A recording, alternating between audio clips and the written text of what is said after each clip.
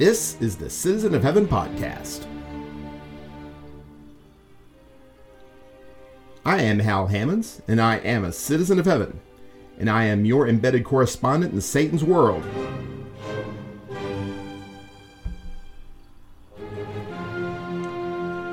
I bring you this message of hope today from Pensacola, Florida. This is report number 14, dated July 9th in the year of our Lord 2019. I bid God's grace and peace to all my fellow sojourners here in this earthly plane. I remain sound in body, alert in mind, and energized in spirit. I am pleased to bring you this report of my recent labors in the Lord. Here's the synopsis.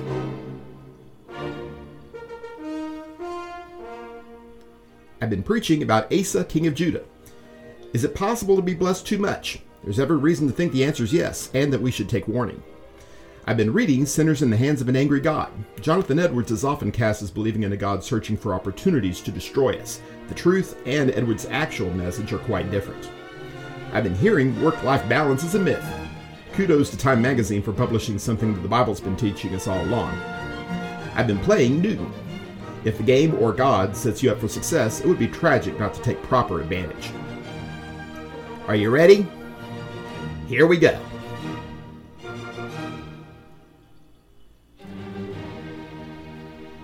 This is what I've been preaching.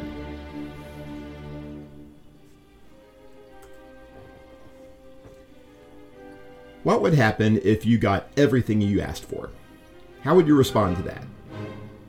And of course, we're usually talking about physical things when we talk about these kind of dream scenarios, right? We're talking about health and prosperity and family stability and political security and all that kind of thing. What if you got all of it?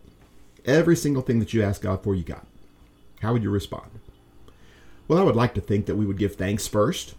That's the appropriate response, of course. And then we would celebrate. And in fact, why not? Why wouldn't we celebrate? There's nothing wrong with that. But the Bible cautions us about such things. The Bible gives us one example after another, and probably we could supply some from our own experiences as well, of people who did seem like they were inordinately blessed over and over again, more than their contemporaries, more than their peers, and who responded to that showering of blessings by forgetting about God, or even turning on God. Asa is an example of this. The king of Judah, who started his life as a king in fine fashion, did tremendous things in God's name, who was encouraged by the prophets, by God through the prophets, to stay the course, to stay faithful. God is with you when you are with him. If you eagerly seek for him, he will let you find him, the text says. And Asa did. Asa sought after God, and because of that, he was blessed and blessed again.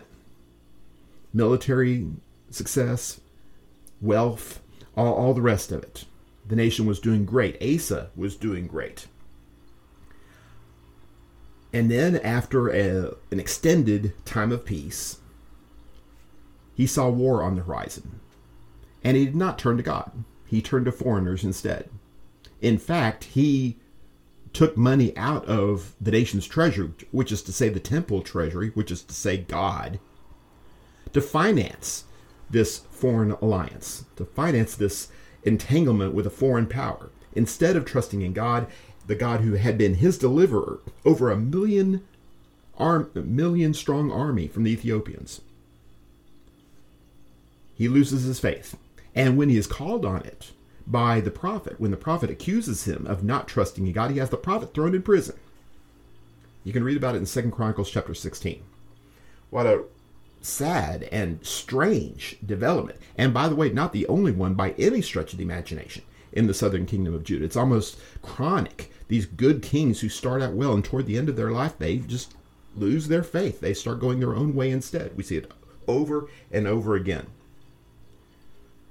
Maybe there's just something about us that reacts poorly to blessings. Maybe God knows what he's doing when he doesn't give us absolutely everything. Because look at what happens when he does give people absolutely everything. Solomon had absolutely everything and practically lost his faith entirely. Although Ecclesiastes seems to indicate he found it back again. Surely God knows what's best for us. And by withholding some blessings, perhaps he is reminding us that he is still there, that we do still need him, and lessening perhaps a little bit of the temptation to think that we got here on our own, that we don't need God anymore. I think that this reaction of Asa, and the reaction we see in our own lives, perhaps in the lives of others certainly, toward prosperity, toward blessings, is an indication that at our core we think that God is ultimately in charge of giving us stuff. And that's what prayer is. Prayer is asking him to give us stuff. We have ample evidence in the scriptures that that is not the case. We have one example after another of prayer, Old and New Testament alike, inspired prayer, prayer from the heart, prayer from the Lord himself. The model prayer that he gives us does in fact have one line and only one with regard to physical blessings. And that one line is for daily bread. It's not that your 401k become more valuable or any such thing as that. Daily bread, that's it. And the rest of it is praising God and assistance for others and helping us in our own moral struggles to try to be more like God wants us to be, to forgive others as God has forgiven us, that sort of thing. That's what prayer is at its core. It's not just asking for things, although that is appropriate. You should be asking God for things. That's part of our walk with him, that we trust in him as our giver of every good and perfect gift. But that being said, it's not just a matter of God giving us things. And perhaps that's one of the reasons why we see faithful people losing their faith after they receive these things. God answers their prayer. He saves them from the plane crash, or he saves them from the earthquake, or he saves them from whatever other kind of short-term calamity may be going on here. The bank does not, in fact, foreclose on the house or whatever. And we thank God and we celebrate, yay. And then it's over. We forget about God, because we don't see God as the solution anymore, because we don't see the problem anymore. And in fact, Asa is an indication of if and when solution or problems do come up in the future, God even ceases to be a solution to the problems. When we see Asa getting sick toward the end of his life, as an ailment in his feet, he did not consult God. He consulted doctors and said, well, we're not opposed to consulting doctors. But how could this man of faith get to the point where he does not pray to God for healing in his dark hour after God had done so much for him? It's because he allowed his faith to deteriorate. He forgot about God during these good times so that when the bad times came, he didn't find the inclination to reach out for God again. We've talked in other spots in this podcast about God being the God of the mountains and the God of the valleys. We need to remember him in the mountains so that he will still be with us in the valleys. We need to remember him in the good times and trust that he is in fact there for us. And maybe part of the solution here is to see him not just as the giver of every good and perfect gift, but even more than that, the one who guides us, the one who shepherds us, the one who is taking us through life. And in part by withholding certain things from us. I wonder how Solomon felt if he was compiling the entire book of Proverbs and he got to Agar's words that we have recorded in Proverbs 30 verse 8, where Agar said, "Give me neither poverty nor riches."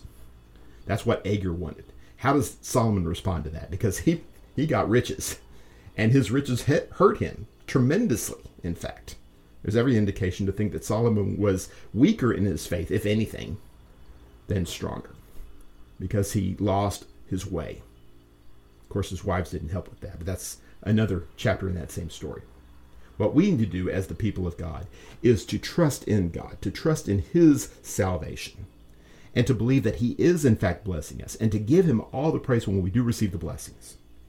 And when we don't receive the blessings, let's see that also as his hand, that God is ultimately more concerned about our salvation than any kind of short-term problem that we may have.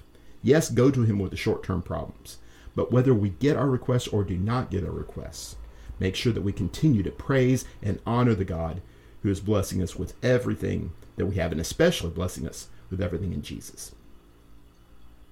Anyway, that's what I've been preaching.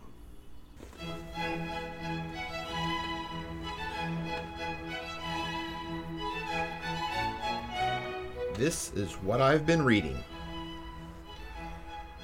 The God that holds you over the pit of hell, much as one holds a spider or some loathsome insect over the fire, abhors you and is dreadfully provoked. His wrath toward you burns like fire. He looks upon you as worthy of nothing else but to be cast into the fire.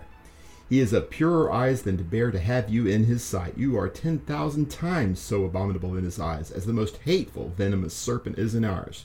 You have offended him infinitely more than ever a stubborn rebel did to his prince, and yet 'tis nothing but his hand that holds you from falling into the fire every moment.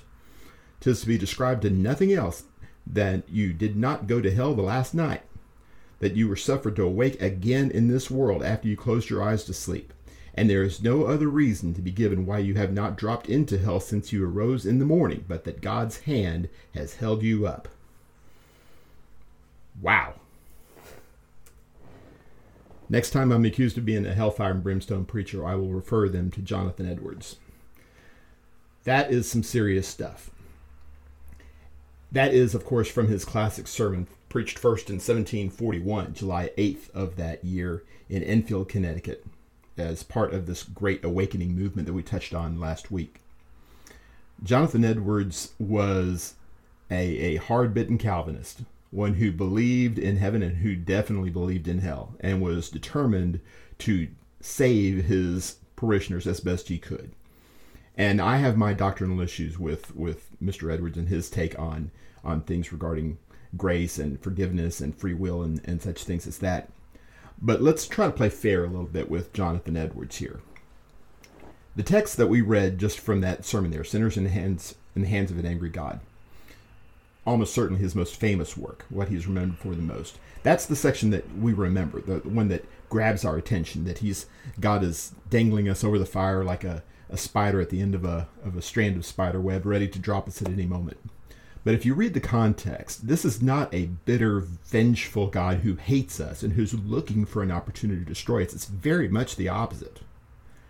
Edwards' point, and it's a valid point, it's a Bible point, is that God is not, in fact, willing that any should perish, that he is trying to save us from hellfire. He is not just threatening us with hell. He is taking us out of hell. He is protecting us from hell, giving us opportunity after opportunity in this world to repent. That's what 2 Peter 3 verse 7 through 9 talks about, how he is not willing that any should perish, but that all should come to repentance. I don't know. I would love to have a conversation with Jonathan Edwards exactly how that works in the mind of a Calvinist. But nevertheless, clearly the Bible message is God wants you to be saved. And he has given you opportunities to be saved. And so the call goes out, the gospel call goes out to bring sinners into the fold, to save you from your sins. We are absolutely saved by grace. There's no question about that. The text says in Ephesians chapter 2 and verse number 8, "For by grace you have been saved through faith, and that not of yourselves. It is the gift of God, not as a result of works, so that no one may boast." And that's oftentimes where we quit reading. There, verse number 9. But look at verse number 10 in that same context. "For we are his workmanship, created in Christ Jesus for good works, which God prepared beforehand that we should walk in them." Now, he's not saying here that we're going to be saved by our works, but he is saying, Paul the apostle is saying that we are saved so that we can participate in a pattern of good works. The good works are a necessary part, an inevitable part of the salvation process. God didn't save us just so that we could be saved. He saved us so we could be different kind of people. He empowers us to be different kind of people, and that's why he brings grace into our lives. That grace is keeping us out of hellfire. That grace is giving us an opportunity to be better, stronger, more spiritual, more godly than we were in times past. God is permitting us to engage in this behavior and giving us time and opportunity to do exactly that. I've long said that we really ought to read the context of Ephesians chapter 2 in the presence of Philippians chapter 2. That Paul goes on, the same Paul goes on to write in Philippians chapter 2, verse 12 and 13, "So then, my beloved, just as you have always obeyed, not as in my presence only, but also much more in my absence, work out your salvation with fear and trembling. For it is God who is at work in you, both to will and to work for his good pleasure." What he's saying there is that and he's writing to Christians here. He's not talking about alien sinners. He's talking about people who've been bought by the blood of Christ, who've been baptized in water for remission of sins, who call themselves Christians every day of their lives. These ones, after the fact, during their relationship with God, are told to continue to work out their own salvation with fear and trembling, realizing who God is, what God expects out of us, realizing that it is a tremendous and daunting responsibility to live our lives as Christians. and that we are going to have to exert ourselves tremendously with regard to that. God chooses not to destroy us because he loves us more than we love the spider, more than we love the serpent, to which Mr. Edwards alluded in his sermon. We wouldn't have any hesitation destroying the spider because we don't love the spider. God loves us, though, and so he very much hesitates before destroying us. If it comes to that, it comes to that. But he extends grace to us and gives us opportunity and opportunity again to repent, to make our lives right with him as much as we possibly can. This power that God gives us, we're told to will. It's God's pleasure. He says to will and to. For it is God who is at work in you both to will and to work for his good pleasure. God is transforming us through the power of Jesus. He is making us over, not apart from our free will, but in harmony with our free will, as we work out our own salvation. This is God's plan working in us. This is the gospel transforming us. This is why we do not boast about our works, because it's not ultimately our works that are doing this. It's God. It's God's power. It's God's transformative power that we find in Jesus. We don't get any of the credit for this. The analogy that I always use is that of a life preserver. God throws grace out into the water, and we struggle out there and we find it, and we grab hold of it, and somehow we maintain hold of it, and we're pulled to the surface, we're pulled to safety. But we don't give ourselves credit for that. We give God the credit for that. He's the one who prepared salvation. He's the one who extended salvation. And he gave us an opportunity to be saved. That's what grace is. It is up to us to put ourselves in the path of grace, and then having done so, to keep ourselves in the path of grace and realize it is not going to be an easy thing. It's going to be a challenge every single day of our lives. We will, in fact, have to work out our own salvation with fear and trembling. And the more we fear and tremble, the more we appreciate the negative aspects of God's character, the terrifying aspects of God's character, and the more we live in the true fear of God, the more inclined we are going to be to maintain that proper relationship with him. And then throw on top of that this excited anticipation of heavenly glory that's waiting in a positive sense for the people of God. That just makes it all the more necessary and all the more advantageous for us to take advantage of grace while we still can. Anyway, that's what I've been reading.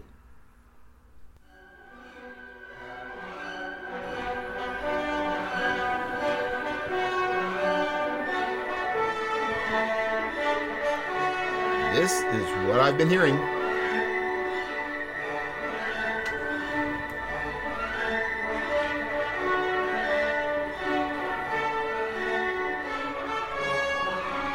Time Magazine, June 6, 2019. I don't read Time Magazine much anymore, but an article found its way to my laptop via the internet. It grabbed my attention. An article written by Marcus Buckingham and Ashley Goodall.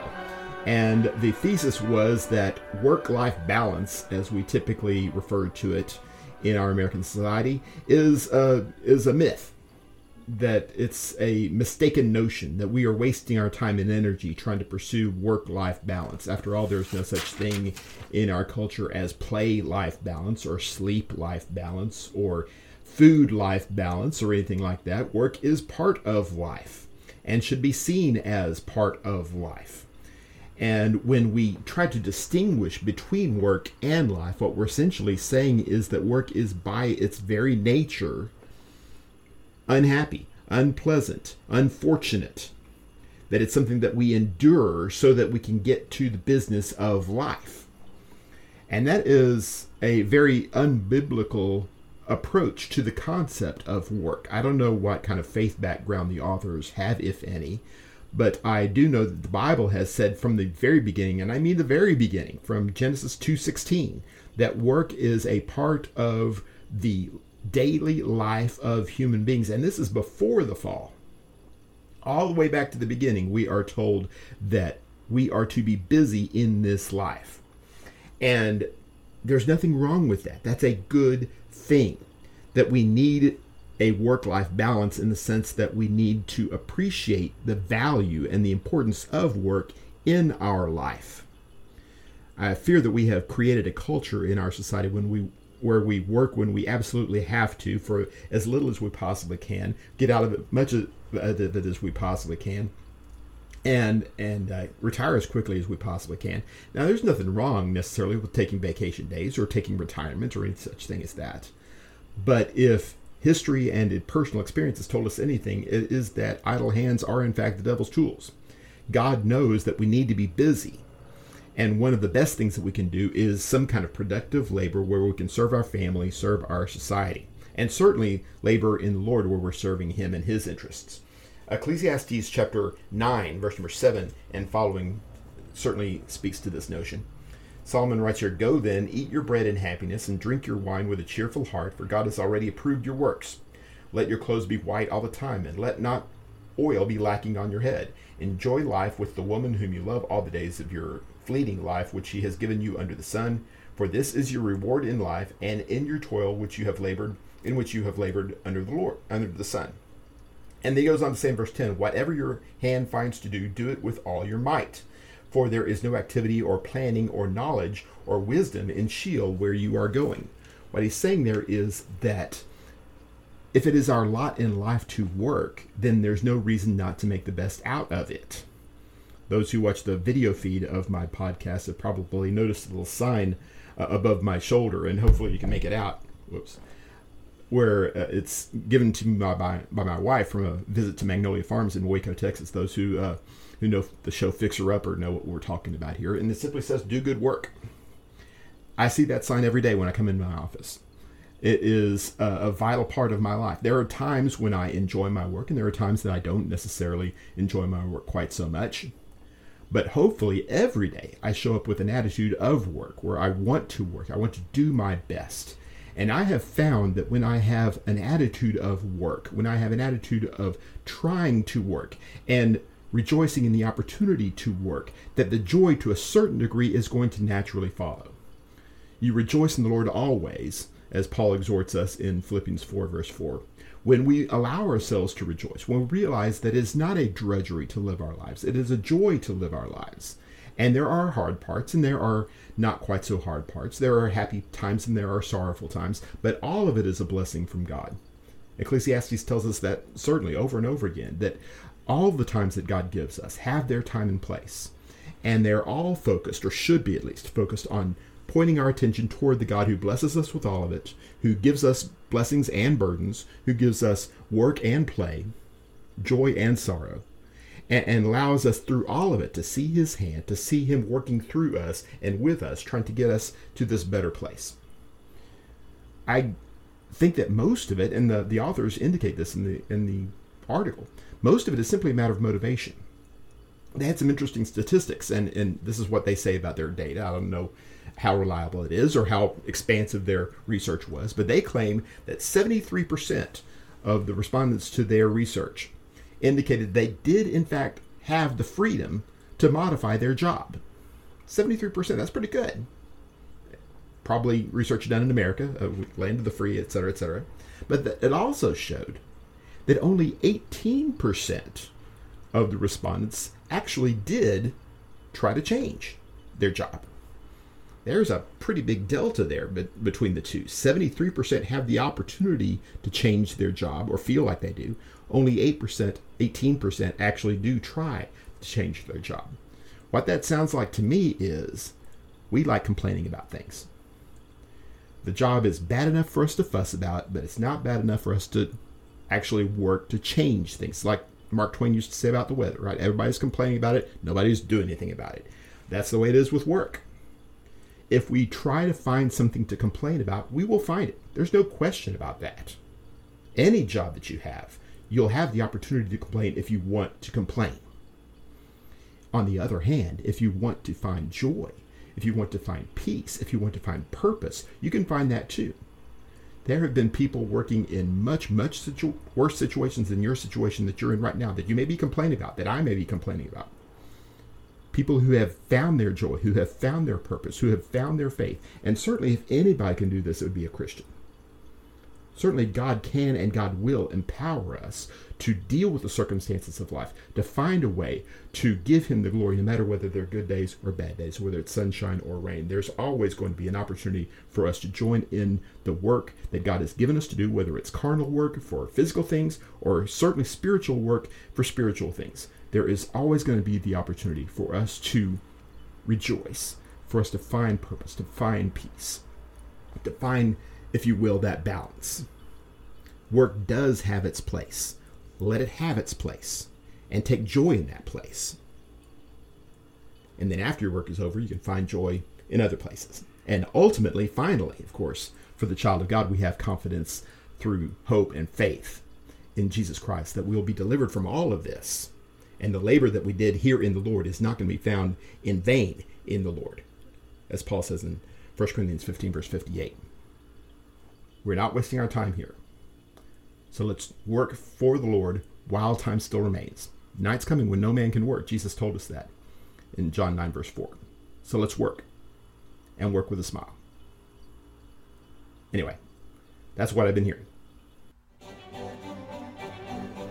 If you want to stop listening at this point and go your way, I hope you've found the message instructive, inspiring, and most of all, faithful to God's Word. Please don't forget to like, rate, share, subscribe, and follow. But if you stick around for a few more minutes, I would like to share with you a way to amuse yourself in a wholesome manner while waiting here in Satan's world, and perhaps pick up a spiritual point or two in the process. This is what I've been playing. I actually beat my wife Tracy in a game of Newton recently. Yay me. You don't care. Obviously you don't care. Tracy doesn't care. I barely care. Believe me, if I had played games for the joy of winning exclusively, I would play a lot fewer games. And I certainly wouldn't play games like Newton. Newton is a game that rewards a lot of things that I don't do very well. Long-term thinking, layered thinking, strategic planning, all kinds of things like that. Newton is a game in which you are an emerging scholar. You are learning about what it is to be an intelligent, professorial type person in Isaac Newton's world. And it means you're traveling all over the world and seeing important sites, and you're reading important books, and you're acquiring certain scientific knowledge, and you are building up your library and various things like that. Supposedly, whatever. It's one of these themeless type games that you just accept it because the rules say this is what you're doing. Okay, fine, it's whatever we're doing. What basically you're doing is you're trying to get good at this area and that area and a little bit of everything, but especially really good at maybe one or two things, and building up a lot of points, and the one who has the most points at the end wins. And Newton is great because, like we were talking about earlier in an earlier podcast with regard to the voyages of Marco Polo, there is a little asymmetry built into the game, which I chose to ignore the first couple of times because I would rather play the game some idiotic way.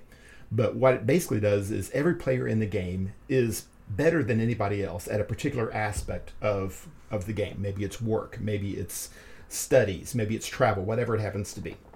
And you have an advantage there. You do that better than anybody else in the game does. And if you play to your advantage, you give yourself a chance to win. If you do not play to your advantage, you're pretty much setting yourself up for failure. And that's what I had been doing in this particular game. Well, okay, if I'm better at this, then I'll do that a lot. And I did that a lot, and it turned out very well for me. I wound up winning. How about that? Life will give you opportunities to succeed. God will give you opportunities to succeed if you're open to them, if you go in His way instead of your own way necessarily. That can be a difficult chore for us. We've discussed this kind of concept in other contexts, where we would rather do things our way and fail than do things in God's way and succeed, unfortunately. I was reminded of 1 Peter chapter 4, where everybody has a gift. Everybody has an opportunity. Verse number 10 and 11, as each one has received a special gift, employ it in serving one another as good stewards of the manifold grace of God. And usually we talk about the first one. Whoever speaks is to do so as one who is speaking the utterances of God. That's great. But he goes on. He says, whoever serves is to do so as one who is serving by the strength which God supplies, so that in all things God may be glorified through Jesus Christ, to whom belongs the glory and dominion forever and ever. Amen. All of us have an opportunity to serve wherever God places us. And if we take advantage of the opportunity that is ours, if we take advantage of the skills or the opportunities or the resources, whatever, that God gives us, then we have a chance to succeed. And all of us are advantaged in one fashion or another. And certainly we as Americans in the 21st century are advantaged just beyond compare. What a tragedy it would be if God gives us this advantage and empowers us to succeed, and we choose to ignore the things that God has given us, and we wind up failing instead. Why would we want to do that? Surely we wouldn't want to do that, and yet we do that oftentimes. We choose our own path instead of God's way. It's going to be hard enough to please God God's way. It's going to be hard enough to accomplish His will when we do things His way. He goes on to say the same thing in 1 Peter chapter 4, verse number 18 and 19. If it is with difficulty that the righteous is saved, what will become of the godless man and the sinner? Therefore, those also who suffer according to the will of God shall entrust their souls to a faithful Creator in doing what is right. He's not saying you're just going to, if you get into heaven, you're just going to squeeze under the gates barely as it's slamming down behind you. That's not the point here. The point is, and we keep coming back to this idea of work. We keep coming back to this idea of effort and labor this week, seems like.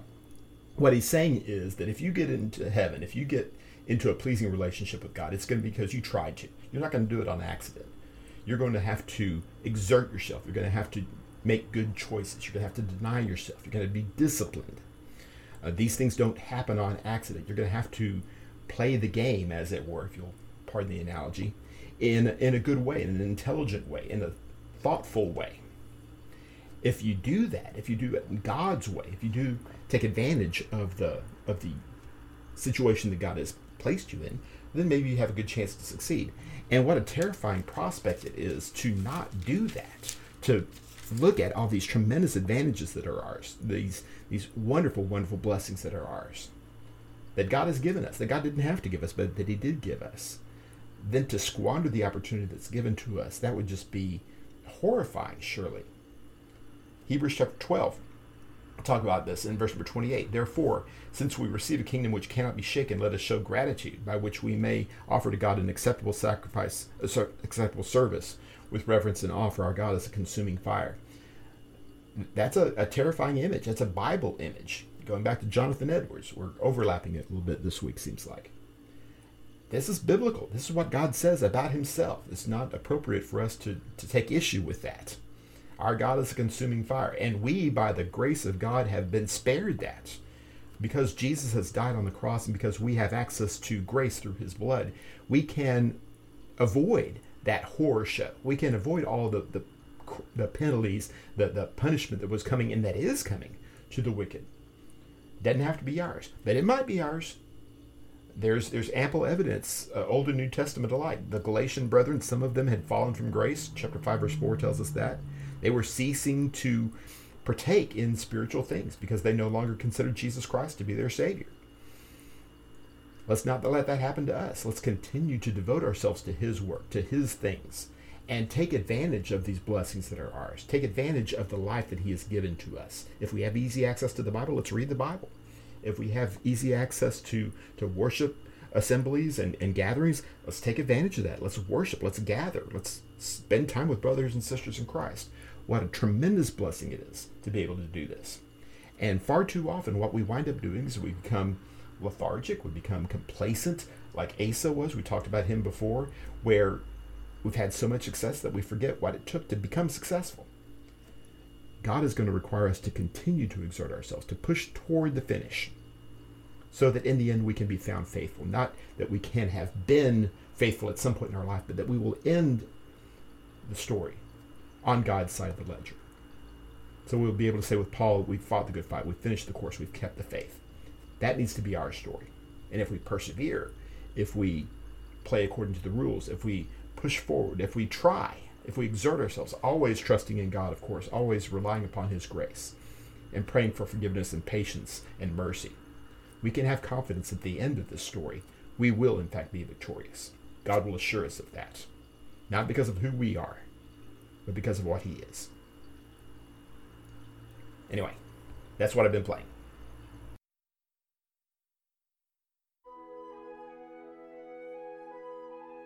Thank you for listening to the Citizen of Heaven podcast. If you profited from your time here, I have a few requests of you. Please pray for me and for this work. We need more citizens of heaven, and our prayer is that we be part of achieving this objective. Please subscribe to this podcast, and give a good rating on iTunes and other sites that allow you to do such things, and spread the word to your friends. Please follow my work through my website, www.halhammonds.com. There you'll find links to articles, videos, and books of mine. Seek me out on social media. You can find me on Instagram, YouTube, and especially Facebook. Look for me and for my pages, The Final Word, The Preacher, 20 Pages a Week, and Citizen of Heaven. Until next time, Be strong and courageous, fight the good fight of faith, and do all things in the name of the Lord Jesus. This is Hal Hammons, the Citizen of Heaven, signing off.